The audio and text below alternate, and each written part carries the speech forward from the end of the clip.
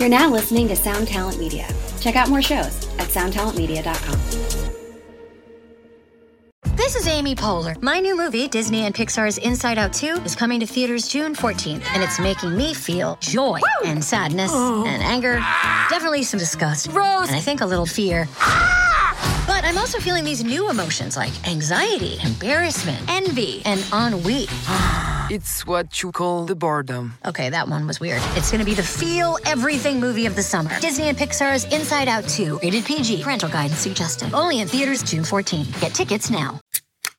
This is the Jabberjaw Podcast Network. Visit jabberjawmedia.com for more shows like this one. All right, what's going on, Downers? Before we get started in this episode, I got to tell you a couple things I'm thankful for. Number one, I am thankful for you guys listening to and supporting this show. Since the very beginning, the show is getting bigger and bigger every week. Things are going super good. I've got a new studio that I'm in now. I'm going to start having more musical guests and do stuff like that in the studio.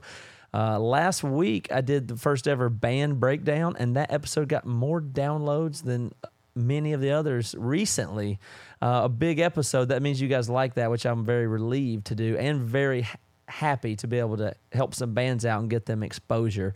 So this thing is coming together nicely, and I'm really thankful to you guys. So if you want to go back and listen to that band breakdown episode, it's the last one, the one right before this in my feed.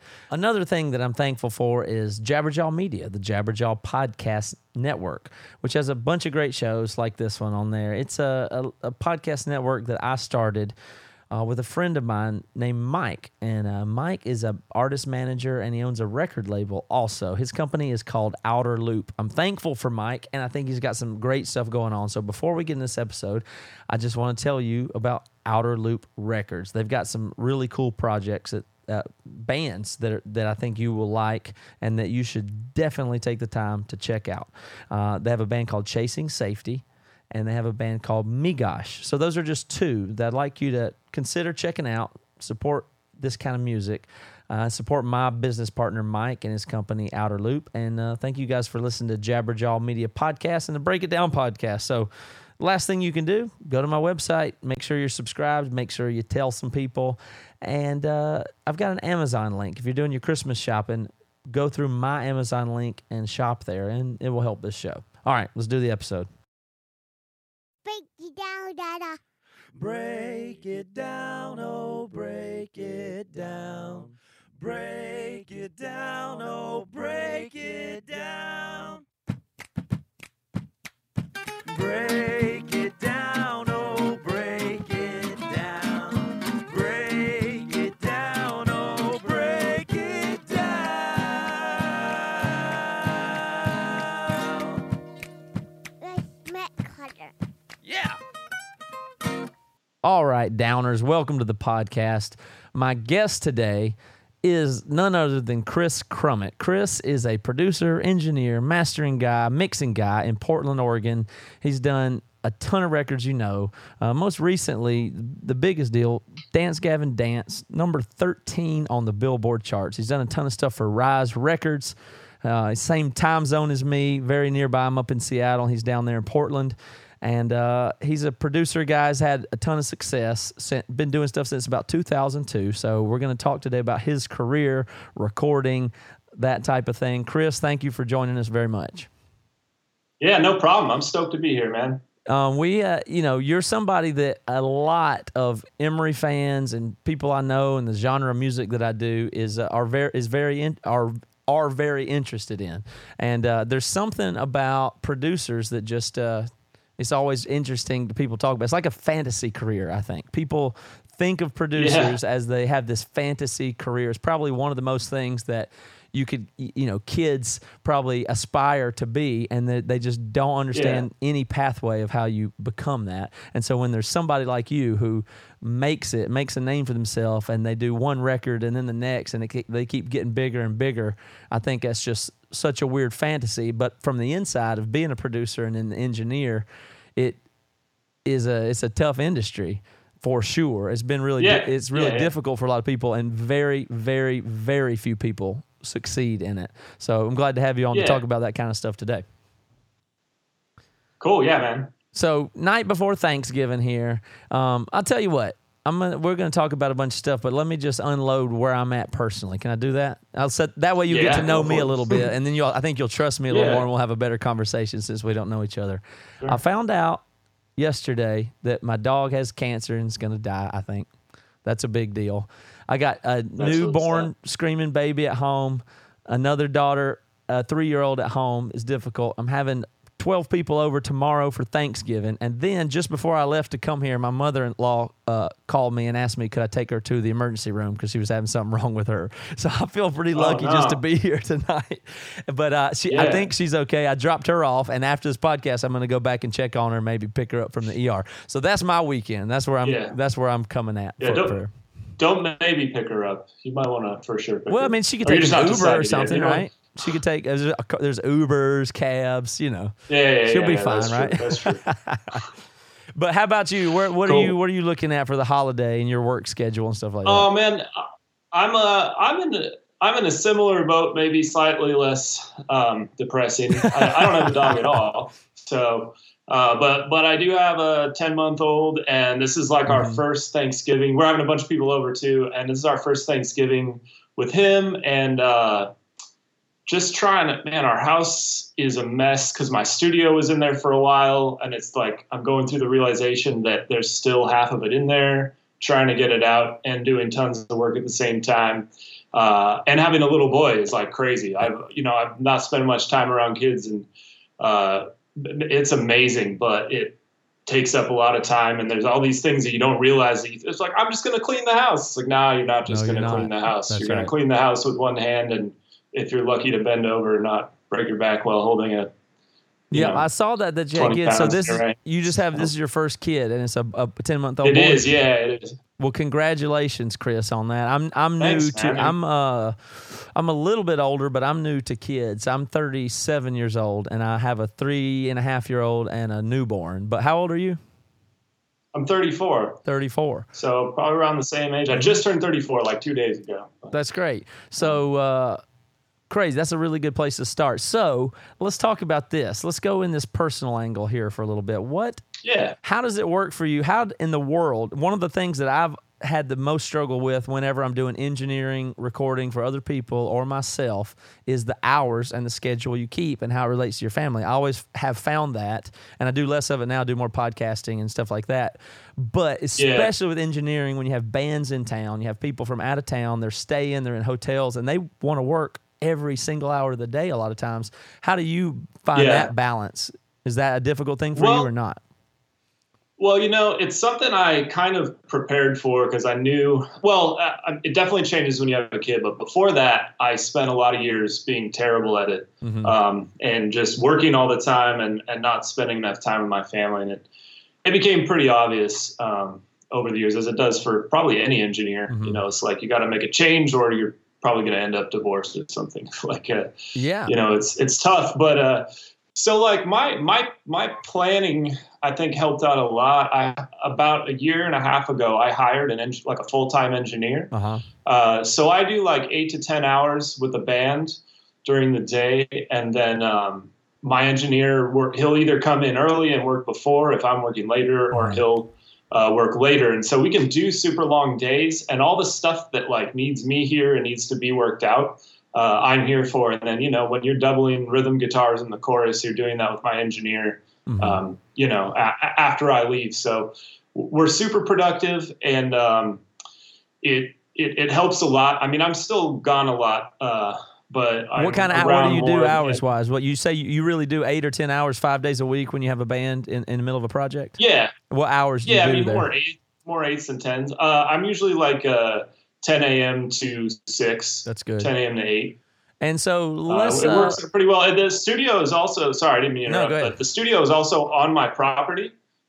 So it's like I bought a pretty large property here in Portland where I built a studio on the back end of it. So it also makes it easier. There's no commute time. And like if I need to take a lunch or if I need to do something, I can just go into the house, and it makes life a little bit easier. Yeah. Well, you've got two really good solutions there because of and I think those things are recent for you, that you've had the engineer and you have your new studio. So based on your work, your drive, what you've put in, now you've been able to make those two decisions and choices, have been able to afford them. You're fortunate enough to do that. But I bet the last decade was not that way. It was probably where did you have the problem where you'd sit there and work all night and not go home and stuff like that? Oh yeah, man. Dude, because absolutely. how else can you do it? I mean, I did that for years. I even there was a point in my life where I just I was living with someone and I moved out, and then I was just basically I wasn't even living anywhere, but I was working so much that it didn't matter, Yeah. But that was a long time ago. But that's common. Yeah, you for just engineers. work so much, dude. You work so much that sometimes you're just there all the time. Yeah, it's a weird thing because engineers and audio people, they like it so much that they don't feel, it's not like working at a factory. I mean, it's very easy to get lost. Yeah. And the thing I always found is my wife, I'd call her and say, okay, well, I'm going to edit some drum tracks and do this thing and I'll be home and I would say amount of time. And it was always double the amount of time. So I tried to start factoring in that I would just double quote whatever estimated time I thought it would be. But you get lost in the stuff and you really do enjoy it, especially the people that are good at it. I saw on Facebook, I think we have some mutual friends. Do you know the engineer Dan Corniff? Do you know Dan? I do, yeah. I mixed a record that he produced. Mm-hmm. Yeah, he's a super awesome guy. So I love Dan, and he did some stuff for us, and he's crazy. Like, he lives in his studio all the time, and he was working at the time that I went and did some stuff with him in New Jersey, and he lived on, Long Island, the other side of Manhattan, and he would leave the studio every night at 11, 12, 1 in the morning, drive all the way home, an hour and a half, and his fiance was like a school teacher, and then he would have to get up the next day, and that was just it. But he has this... he loved it. He would just sit there and do it forever. Yeah. And if you have an intern that's sitting there with you, it's just crazy that, and you hear stories of engineers, they just get put through the ringer, like interns and new engineers. It's like, you want to do this. This is what it is. And when the lead producer or engineer, somebody like Dan, is doing those hours, how are you, that? Yeah, no one else is going to get out of it, right? That's right. So nobody else. But it's a test, though. I mean, that's a true test. If you can't do those hours, if you don't have that mental stability to just be there all the time and be super focused on stuff, then you're probably going to have a tough time, making it in general on your own. Yeah, it's some of the most brutal hours there can be because the focus is that band. They literally paid tens of thousands of dollars and they're out of town. And it's their, these bands that you're recording a lot. I don't know if you get the sense, but this is their whole life has been built up to this moment of making their first or second record. And I remember the first records we made, the intensity that I had toward the producer and the expectations that I had of him were unbelievable and probably unrealistic as far as my whole life is riding on these next 3 weeks or 4 weeks that we're going to be here. Yeah. But he was just a person doing the same job he does every single week. And that can be a real difficult thing. I find that it can be, or always has been for me. It's something that both sides have to keep in mind for sure. But it's really easy for producers, I think, sometimes to forget that this is it. This is the next 2 years for this band or forever, Yeah. It's always super important, and I always try to keep that in mind because I know every single record, those people, that's everything they've been working for the prior year, and everything they're going to be doing for the next year or two is based around whatever we do in this 3 weeks or 2 months. So it's important, but bands also have to remember that we are doing this all the time. So it's almost better to end 2 hours earlier and then be fresh tomorrow instead of me just being totally dead. And that was part of me hiring someone else, man. Is I just I did 12 years.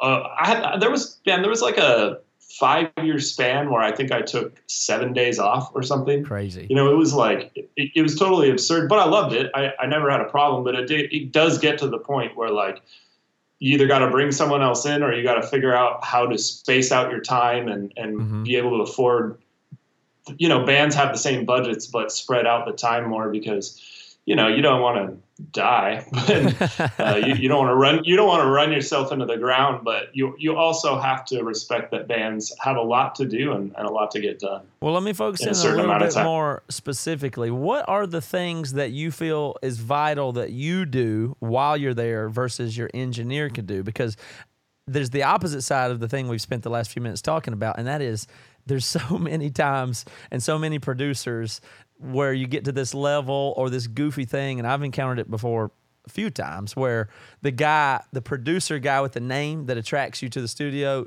literally does almost nothing. Like he's just a guru that comes in and out, and you go, what the hell? The engineer does all the work here. So it doesn't sound like that's you, but how do you delineate, and what do you think about the people like that? That'd be like Howard Benson, David Bendis a little bit that way.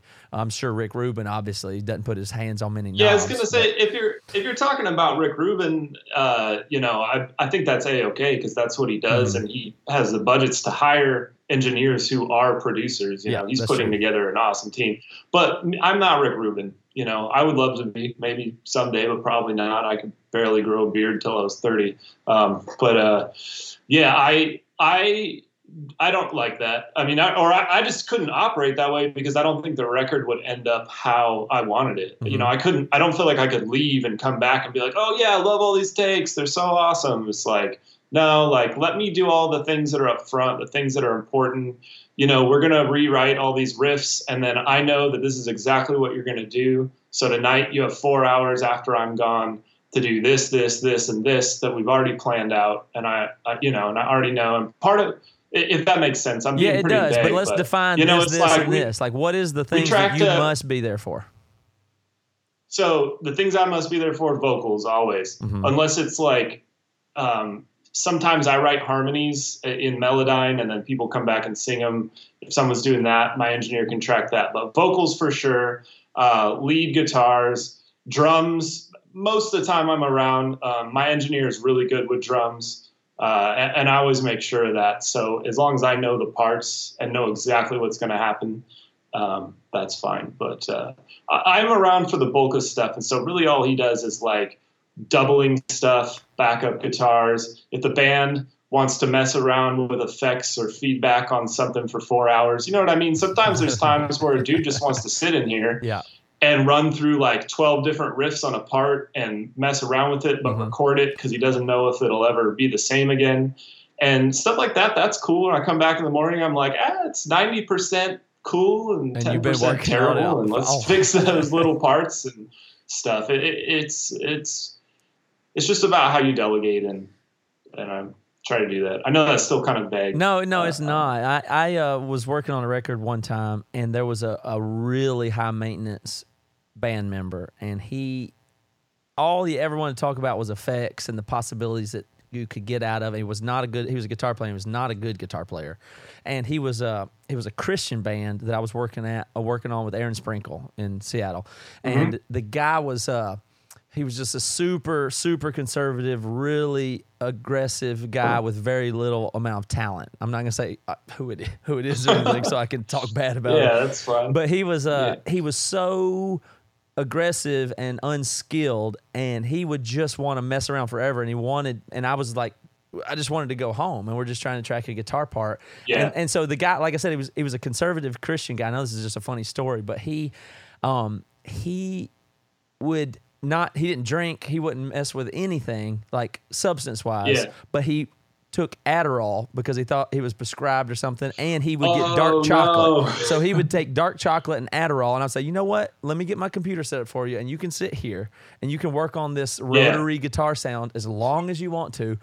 I'm going to go home, is what I wind up doing with the guy. And I promise you, on at least 2 or 3 nights, I came back the next morning sitting at the desk playing with the effects, sounds, and presets in my computer the next morning.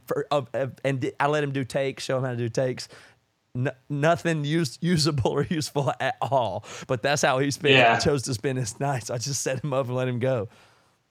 But sometimes you have to do stuff like that, though. I mean, hopefully he realized that he didn't really like what he did in the end, or maybe you guys had to tell him that. Either way, sometimes you've got that guy in the band and don't realize that you have to sleep. But yeah, you do stuff like that, and then either it works itself out, or you can at least argue with them with a fresh brain. And how do you handle telling people bad news or you aren't good enough to play this part? I mean, do you get that where there's people that are in good bands that are good and they're not good enough to do what they need to do? How do you handle that?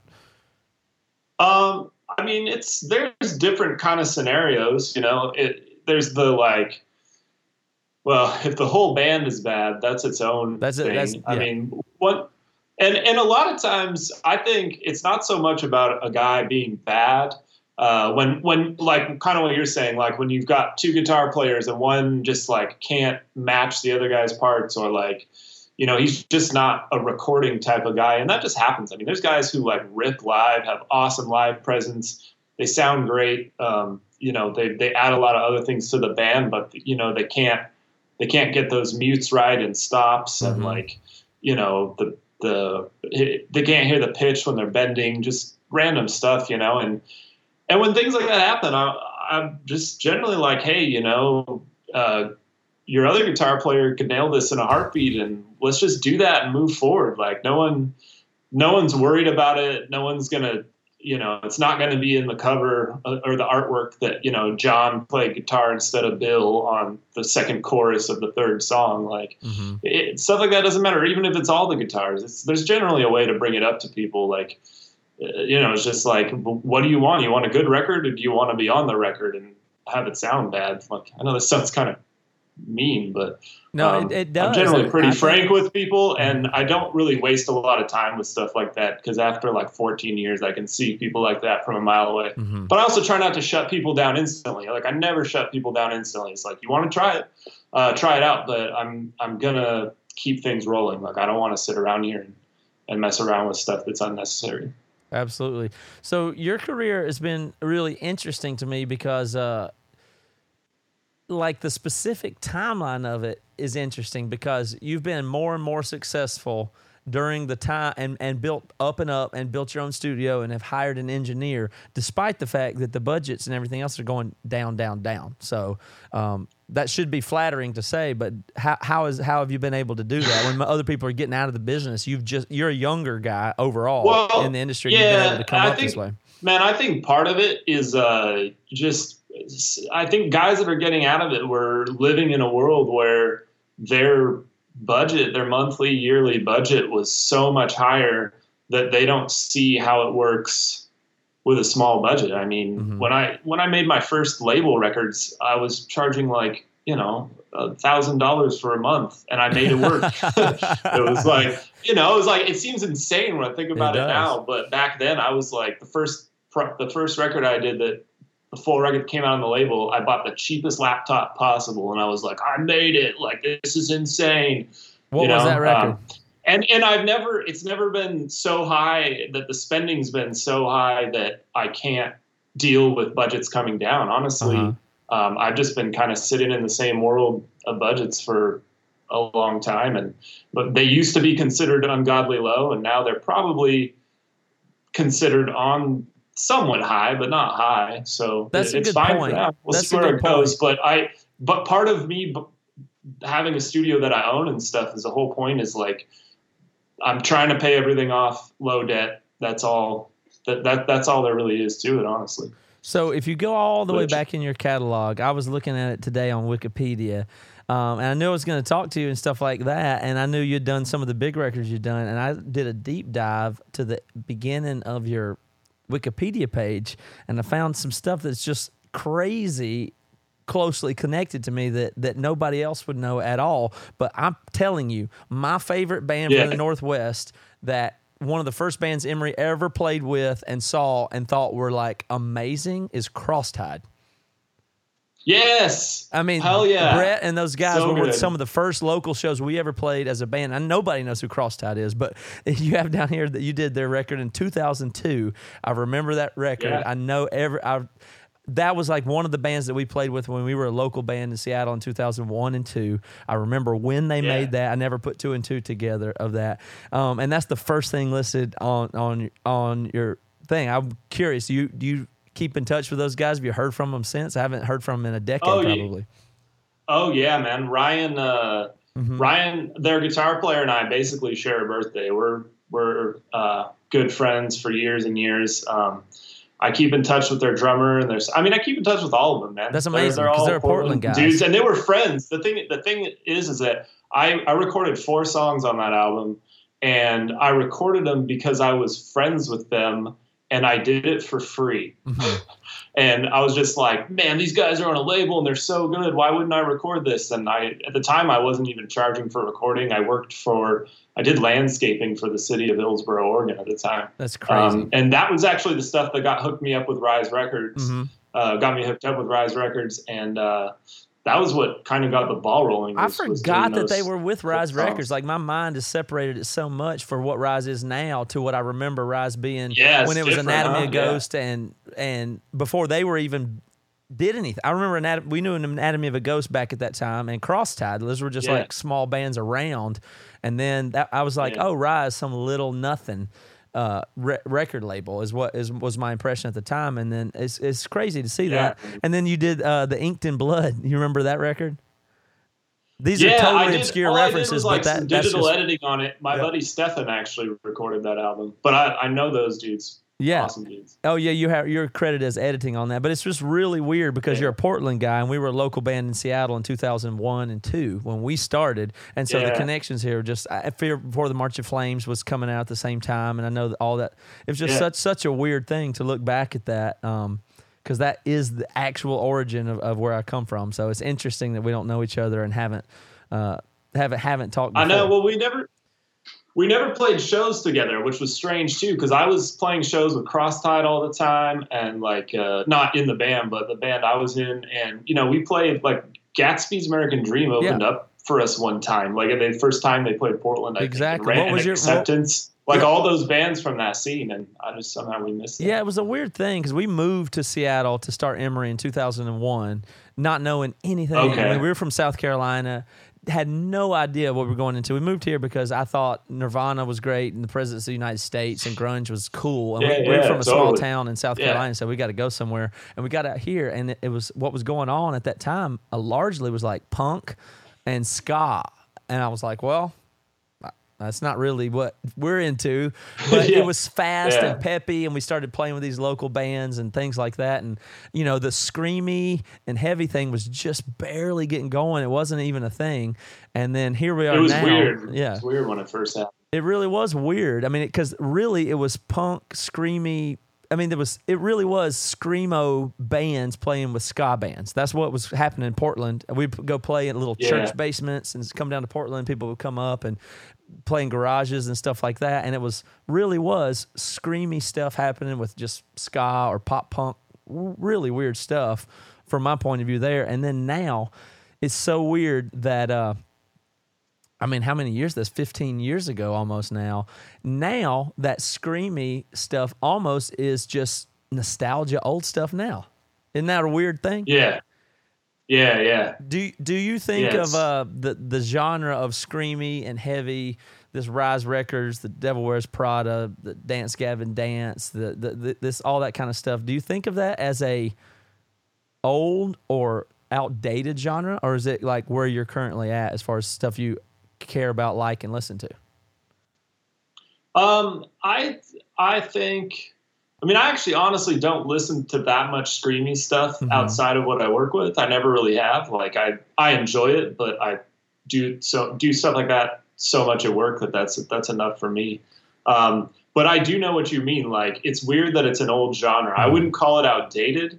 Some of it is, but like, it's like Dance Gavin Dance. Like, how can I call that outdated when I have like a top Billboard record? That's true. 2 months ago, and it's the bands that are evolving, and there's a lot of like EDM and stuff that's evolving into it. So some of that stuff is definitely not outdated. Tell me more about that. It's not new either. It's not fresh. I mean, it's not brand new. It's weird to me. I think what you're saying, and it's weird to me too, that stuff is like that. There are people who their entire lives of listening to music, that's what they know. And to me, it's still kind of like a new thing, even though it's old. Well, tell me about what you just said about EDM and being involved there. Tell me what you mean about that. That sounds interesting. Oh, well, a lot of the screamo, the stuff that was like screamo in the early 2000s, it just got way tighter in the late, in the 2010s. And then around that same time, all the stuff that had piano and like synths and stuff in it, that genre turned into straight like EDM verses and metalcore choruses. You know what I mean? Like it really evolved. You trace that all the way back to the top 40. You trace that back to the keyboard introduction into the screamo. Is that where? I hadn't thought about it that way. Yeah. But because when I think. Sorry. No, go ahead.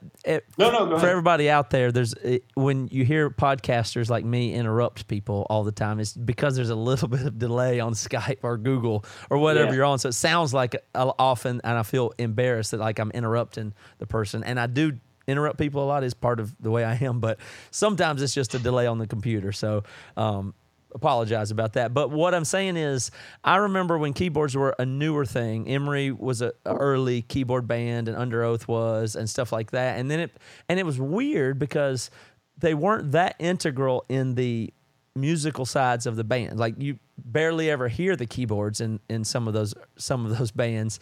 And they as tracks and as computers and technology became more and more usable, those things started integrating into live shows more and more. But at the time, they were like almost a visual prop. I can almost say that for Emery. It was almost a visual prop for us that we had 3 parts that had a keyboard thing. So yeah, we had the keyboard. And then once you had it up there, it was like, wow, that looks cool. And that's like, it was almost ironic, like, oh, a keyboard in a heavy band. And then it became, to the new generation of bands, it became, well, it's a heavy, screamy band. Of course, you need a keyboard, which I always thought was kind of funny. And then maybe you're right. I never traced that, but you trace that technology line all the way into modern EDM and that kind of thing being involved. Yeah, I think the mindset was like, well, if we're going to have a keyboard player, or like, I think a lot of times it was like, well, we're going to add keyboard to our songs. And then later it turned into, hey, we should have a keyboard player. Mm-hmm. But, you know, he used to play bass in my buddy's band sort of thing, and he can just play the keyboard live during the backing track. And then that turned into like some guys who were really good at electronic music being like, well, I'll be the keyboard player, but you have to have like legit electronic parts in your songs. Mm-hmm. That, and there's a few producers I think that really kind of, I don't know if it was like something they required, but they really implemented that in just about every record they did. And I think what producers do you mean there? Also, who's in your head when you? Well, I mean, I guess more in like what I'm thinking, like in the scene stuff, like Joey Sturgis and Cameron Mizell did so much like of their own electronic stuff over other bands' parts that it really like injected that sound into that scene. Yeah. Yeah, it's almost when producers started putting their fingerprints on stuff, almost all the way back to, if you think about Trombino having drum sequencing or something, is what I was thinking of when you said that.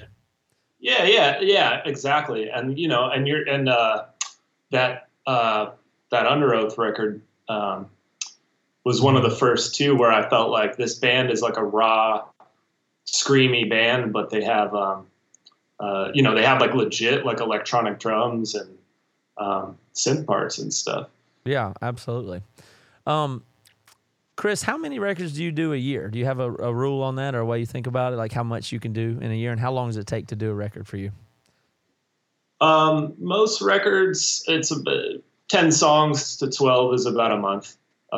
That's kind of how I lay things out. Mm-hmm. I try to do between like 6 and 8 full lengths a year. And I try to space out the times in between with mixing projects or like development projects that I think are cool. And I try to take some time off too, because like you were saying, you know, we work so much. It's like I try to save, and then I'll take like 3 weeks off and just be with my family and hang out and whatnot. But 6 to 8, that's what I try to do. Doesn't always work out that way, but that's great. And so, how do you manage your business? Like, you do a lot of, we've talked about Rise Records, but how do you decide what projects you take? Do you have a team, manager, people that do that kind of thing for you? And then ultimately, the question I'm curious about is, how do you select or turn down work based on if you like it, if you like the music versus, you know, the money and the financial side of it? How do you weigh all that stuff? Well, that's there's definitely kind of a sliding scale there, and a way that I weigh it mentally, I guess. But I like a lot of music, So as long as the band is good and they're writing cool songs, I'm not like super specific on the type of genres I want to work with or stuff like that. But realistically, to answer your first question, I have management, self-titled management, a guy, Johnny Minardi, who kind of filters things out a little bit, but he sends me most stuff and I listen to it. And my first decision, usually like regardless of money, is either like, do I like this band or not? And if I don't like them, I don't think I've ever had a band where I didn't like them, but somehow they had some crazy budget. Like I've never been in that situation. So generally, if I don't really dig it or I just don't see what is cool about it, I'll just pass on it. I luckily get enough offers that usually I can just choose stuff I like. And then if it's something I like love and there's no money there, if there's really like no budget at all, most of the time I just have to pass. It's like I got bills to pay and stuff. I run a studio, like I can't do stuff for nothing. But I'll offer to like master their stuff, or mixing a few songs, or just keeping in touch. Like there's some bands I worked with where like I couldn't afford to work with them, but they were so cool. I knew something was going to happen with them. So hey, I know this guy who charges like an eighth of what I charge, but he's really good. Go work with him, keep in touch, talk to these managers, talk to these labels, and let's talk in 3 years. Maybe we can do something awesome together. So you have no problem turning stuff, like it's a very fortunate position, but you get to turn stuff down because you don't like it. Yeah. No, I don't have a problem. I think I don't ever want to work with bands that don't want to work with me. And I don't know why a band would want to work with me if I don't really dig what they do. Like I don't just want to take money and be sitting here and be like, yeah, that's all right, whatever, blah, blah, blah. Like that's not fun for me. No. That's not. But that's doesn't do any good for anyone. Well, but that's where most aspiring producers and engineers are perpetually stuck, though. That's where everybody is. Well, yeah, and you know what? The other reason I turned stuff down is because I did everything under the freaking sun that came to me for like 10 years. That's right. I did it. I did my time, and I got super lucky with a lot of projects. And I'm just lucky to be where I am. If I wasn't, I would work on anything to make money. You do think people I love should my take job, but whatever I'm just get. very fortunate to be in this position. So you do think people coming up should take what they can get? That's part of paying your dues then. Yeah, absolutely. But I also think that it's a lot. I think if you're taking whatever you can get and you're like upset about it, mm-hmm. or being a downer about it, or not helping the band, but you're also not in a position to turn stuff down, that's also a bad place to be. And I don't feel like I was ever there. Like, when I was doing stuff for years that wasn't my thing, or was like, some like, 50-year-old lawyer band doing covers, whatever. It was fun. That stuff's fun for a certain amount of time, mm-hmm. and you help a band and you do whatever you can to make them the best they are. But at this point in my life, like for now, when I'm living on the expectation of being able to make 6 to 8 really cool records a year that I think are really cool, I just don't want to mix that with stuff that I'm not happy with. And that's just because I'm fortunate enough to be there. Not because I think I'm better than it or anything. It's just better for everybody. Absolutely. The people that are listening on the podcast and not watching on the video will miss the background that you're sitting in front of right now, but it really is amazing, especially if that's on your property. Is a separate building you built? Yeah, it is. It's a 1,200 square foot building that we built a couple years ago. That's amazing. 1,200 square feet is huge. So you built the whole studio from scratch. It was nuts. Yeah. Foundation. Yeah, we done the whole. You designed all the back of our property was raised up. Yeah, I found a half acre in Portland, which was actually super lucky. Like a bank owned property, and house was on the front. There was a lot of room in the back. So, and there was already like an apartment built here. So there's an apartment attached to the studio, and it's all separate from the house. And all works out really well. So what were the important things to you if you were putting together a studio from scratch and building the rooms and the walls and stuff like that? What were the important things to you? And I know 12,000 square feet isn't reasonable for people, for everybody, but what were the things that were your priorities there? Because, I mean, you don't have to have 1,200, I'm sorry, I say 12,000, 1,200 square feet. That's a big difference. No, that's a big difference. But you don't even need 1,200 square feet these days to make records, right? Not at all. Not at all. But but I wanted this to be like the final studio, Mm-hmm. unless I went to the lottery or something like this. This is it. So, and I track real drums. Like I don't ever work with MIDI drums for stuff that's supposed to be real drums. And I'm a drummer. So it was really important for me to have a drum room. It's not huge, but a room that has tall ceilings and is a nice size that drums really sound good in. Like room mics are huge for me in my recording process. And I just, I thought about it, and I have been in situations where I tracked in really small rooms and it was fine, but I figured I would just go the full mile and just make this work. But the two things that were really it all work was just tall buildings, very comfortable control room, a drum room that sounded really good, and then building the rooms to dimensions that work really well acoustically instead of trying to fix them after the fact. It was like really important to me to build rooms that are acoustically as close to anything you want, and then you just fine tune it. Because man, I've worked in rooms that just there's no saving. And I wasn't going to spend money on something like that. So, but it's just two rooms. It's just a drum room and a control room. And that's it. So I kept it pretty simple. So you're not doing do you have a big console in there, or you don't use a console? Nah. No, I use a lot of outboard gear, as you can see if you're. Yeah, you got a lot of outboard gear, but usually with that much outboard gear is sitting right behind a big console for the amount you have there. Yeah, no, I know. It's all just running live through Pro Tools. I run live inserts and stuff. I have more stuff in front of me, but it's not a real console. It's not like an SSL. It's just more outboard gear. I mean, I'd love to have an SSL, but stuff like that is just it's the other reason that I can afford to do what I'm doing. Like, until I have some crazy budgets that just pay for a console like that and pay for my electrical bill for the next 5 years, I just can't really justify it. Yeah. It's cool though. Super. Yeah, absolutely. But have you've worked on consoles and SSLs and enjoyed that in the past? It's such a weird thing because there's such a thing of the past. Like there's going to be the new generation. Nobody will even know how to use them, right? It seems like that way to me. Yeah, it's true, man. I mean, I have worked on SSLs, but I've never done like a real mix on an SSL. I've tracked on API boards and Neve boards and stuff, but I've never actually no mix that anyone's ever heard me do was ever done on a console. Interesting. I think it's an interesting thing because I used some a little bit coming up. Somehow I was lucky enough to be around it enough, and then I hadn't used one in years.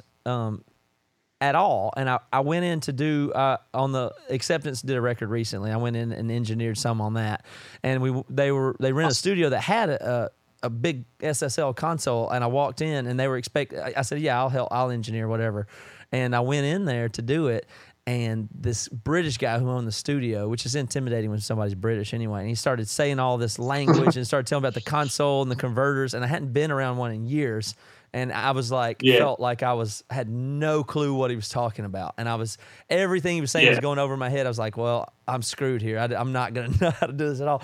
And then I sat down and I got on the thing, and it was like all of a sudden, by the time I sat down and started thinking about it, it just all came back, and I knew how to use this piece of gear. And it was such a good feeling, but I was just thinking, it sucks that I even understand this thing because it's so useless is what I kept feeling like. It's not going to matter. And it sucks that buried in my head, I've spent tons of hours with machinery that is, it's not useless and it's awesome, but it's completely impractical and very unlikely that I'll ever use it in the past. I was super bummed that that's even something that I spent a lot of time learning at some point. I could understand that feeling for sure. I've never really thought that way. I'm always more just like when I sit down in front of a console, it's like it just looks like Pro Tools in my head. I don't know. It's like real life 3D Pro Tools or something. So how do you feel about Pro Tools and its evolution? Is it a program that frustrates you or one that you just love? Because a lot of people hate with I love it, man. I love Pro Tools. It's come a long way. I've been I've been an HD user since 2002. HD is what was not that, 7.3 at that days, point? honestly. What's that? Well, that was like 7.3 at that point, 2002, or before that, No. it was 6. No, man, it was 6. Pro Tools 6, HD yeah. was the introduction of 6, and I actually had Pro Tools before that. I started on 5.1, I believe, on like the Yeah. Digi 001 Yep. rig. Yep. That really ugly Digi 001 thing, really funny. I remember Yeah, that with was the, 5. with the yeah. replaceable face plates. I had like a super cool like green one instead of the terrible aqua blue. I felt pretty sweet. I recently switched over and started trying to use Logic just as a mental exercise. You ever do that? You ever use Logic? Nah. Oh yeah, when I'm trying to figure out why people can't bounce their demos down. Yeah. Or like send me MIDI. Like people send me MIDI and it comes in like 38 tracks instead of one. That's my limited use of Logic. It's problem solving. It's definitely frustrating because people think, oh, well, you know Pro Tools super well. Can you help me with this GarageBand thing? And I say, no, not at all. You'd be better off to ask any other person in the world. Man. So do you think this career you've got going, how do you envision it going for, like, you just had a kid, you got a 10-month-old. Where would you like to see this go? Like you said winning the lottery earlier, but career lottery, what would it be for you going forward? Would you do less Screamo? Would you do less? 7-Eleven. I'm going to go down to 7-Eleven, buy that Powerball ticket as soon as we're done here. But you got to keep it going. But aside from that, man, I just want to keep doing what I'm doing, and I'm just going to do my best to stay relevant. Like, I think it's really, really important to be up to date on what's cool in music, what's popular, what tools people are using. I love analog stuff, but I try really hard not to be super stodgy and like, we can't use soft synths because I have this analog synths. Like, I try to keep an open mind, try to keep a positive outlook. And I would also, I've spent a long time kind of honing my engineering and mastering skills, mixing skills, things that, like, if it comes a point where like I'm 50 and I'm so freaking out of touch with, I mean, I hope it doesn't, but if I'm so out of touch with music, I still have skill sets that are hopefully applicable, and maybe they won't be. Maybe but when you're 50, you're old landscaper again or something. But well, you're 34 now. What do you really picture 54 being? You picture being the same place, in the same studio, and what other types of music and genres would you want to do? I'll work with any genres, but I'm not trying to get out of the stuff I do necessarily. And I do all kinds of stuff. I get pigeonholed sometimes as like a metalcore guy, but I've done tons of weird indie experimental stuff and a lot of different prog stuff. But I just want to keep making music. I mean, I would love to keep making music with people in the same age group. I would look at it like that more than I would look at it as like genres. I want to make music for that people from the age of like 12, 13 to like 25, the music they love. That's the music that I think is successful and fun to work on, because that's the time in your life when you really like love music and you're emotionally attached to music. It's like, sure, I make records that like 40-year-old guys like sometimes, and I'm 34, but I don't feel, I don't feel music the way I did when I was 15. And I think anybody would be that's right, not totally honest if they said they did. And so I want to make music for the age groups that like really love music, and that's what's fun for me.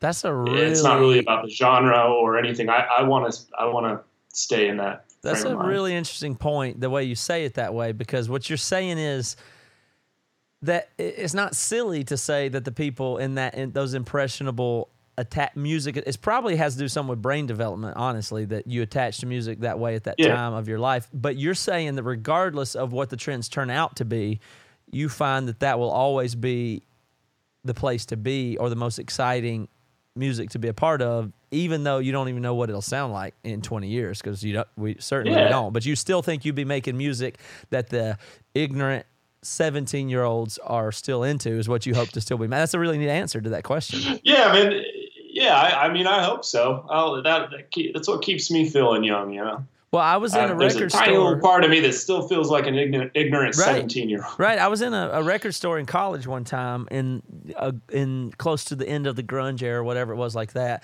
And I was finding, it was back when we were looking for used CDs and stuff like that. And I was trying to find just this, whatever music I was into. It was grungy stuff. And then I saw in the record store, there was a guy there, and he was old to me at the time. He must have been 30 something, and he was just wearing a Scorpion shirt, and he had long curly hair, and he was looking for metal records like Scorpions and stuff. And I was like, he was exactly my age at the time that was this, and that's not going to change for him ever.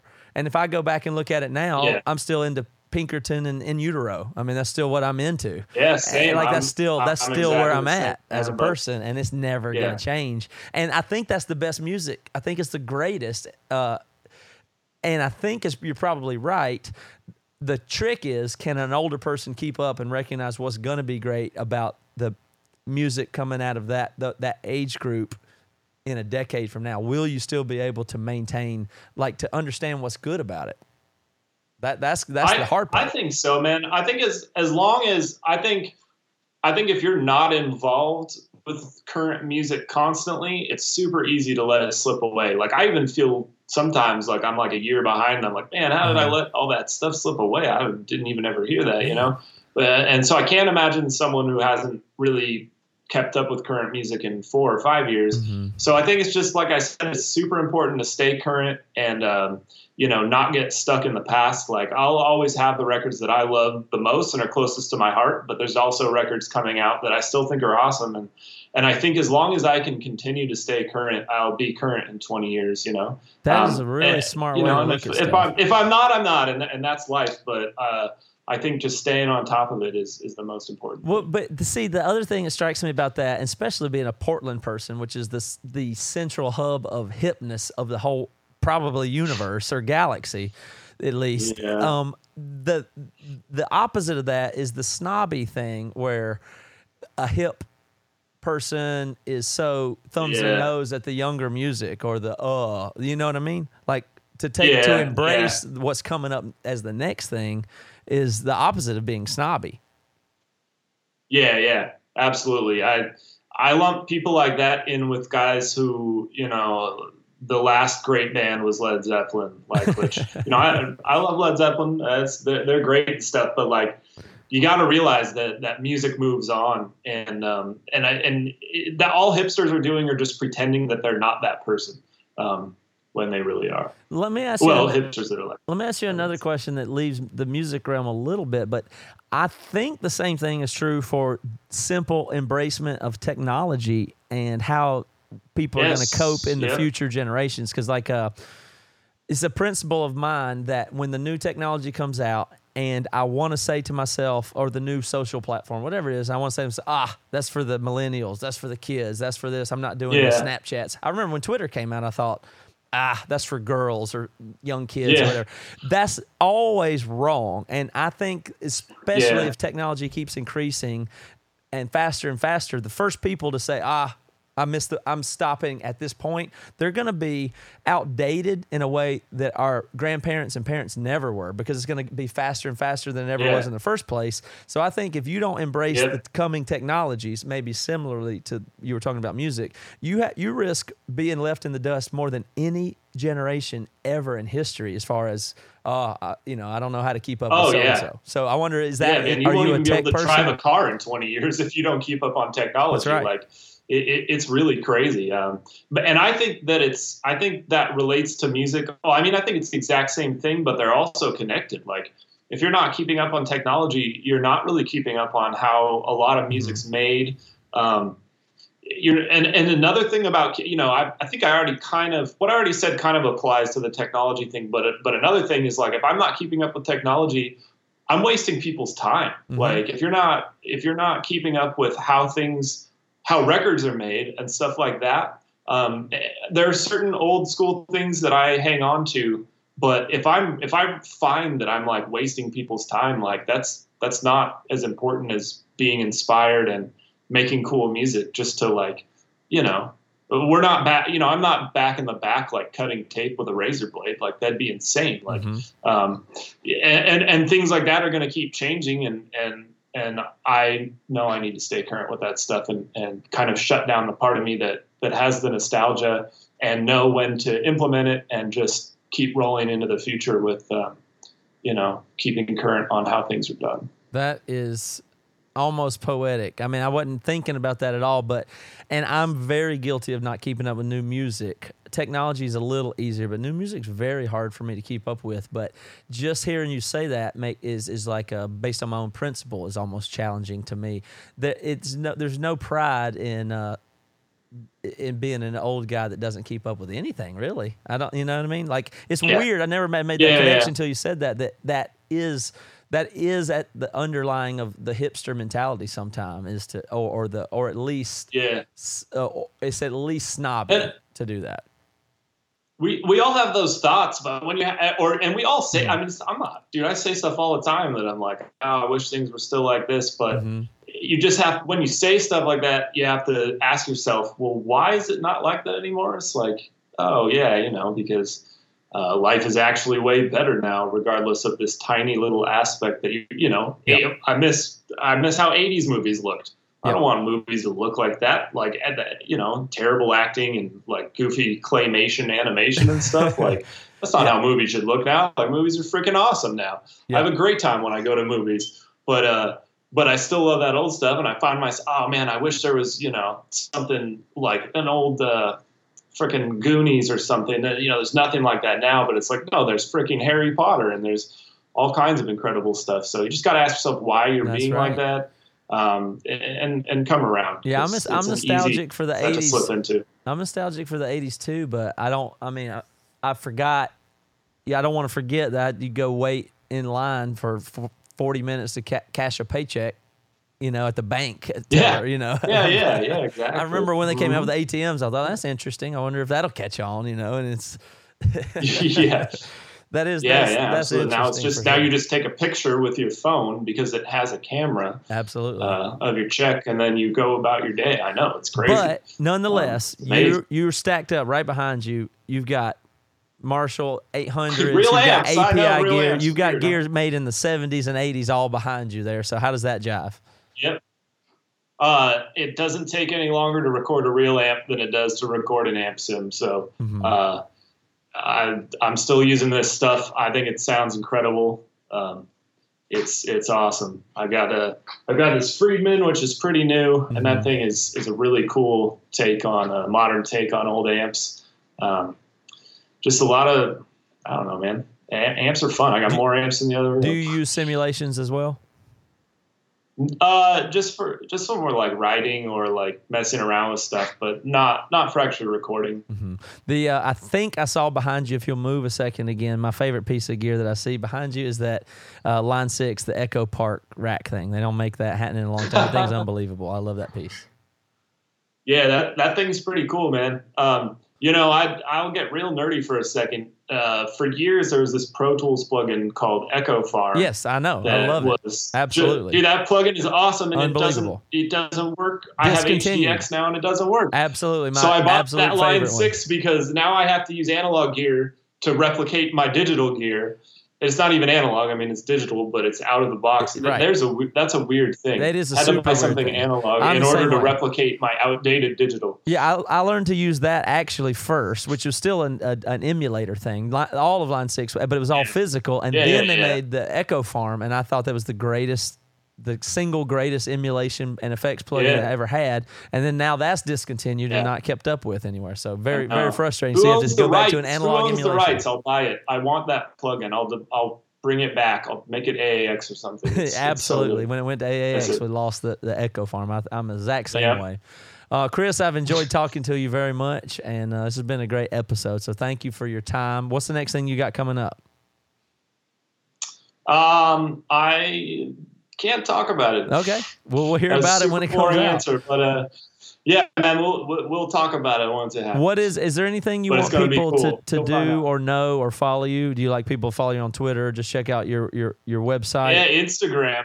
My Instagram is K Crummett. It's KCRUMMETT, And most of what I do, I update on there. All my other social media is linked.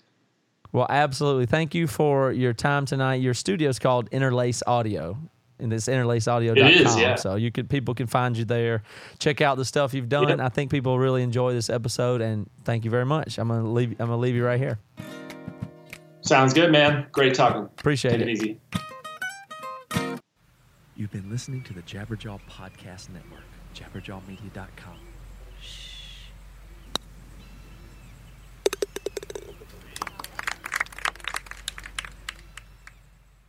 Hey, this is Chris Swinney, formerly of the Ataris and currently host of That One Time on Tour, part of the Sound Talent Media Podcast Network. Have you ever wondered what it's really like on the road? The highs can be euphoric, but the lows can be crushing. Join me every week as I chat with industry pros about what it's like living out their wildest dream and, in some cases, their worst nightmare. Past guests of the show include members of NoFX, Pennywise, Bad Religion, and more. Listen and subscribe at soundtalentmedia.com.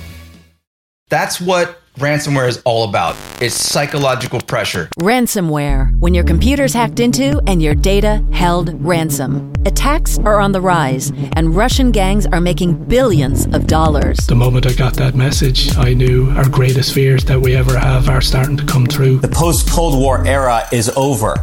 .com, The Hacking. A new season from Crowd Network with me, Katie Puckrick. Just search for .com, that's DOTCOM, and subscribe.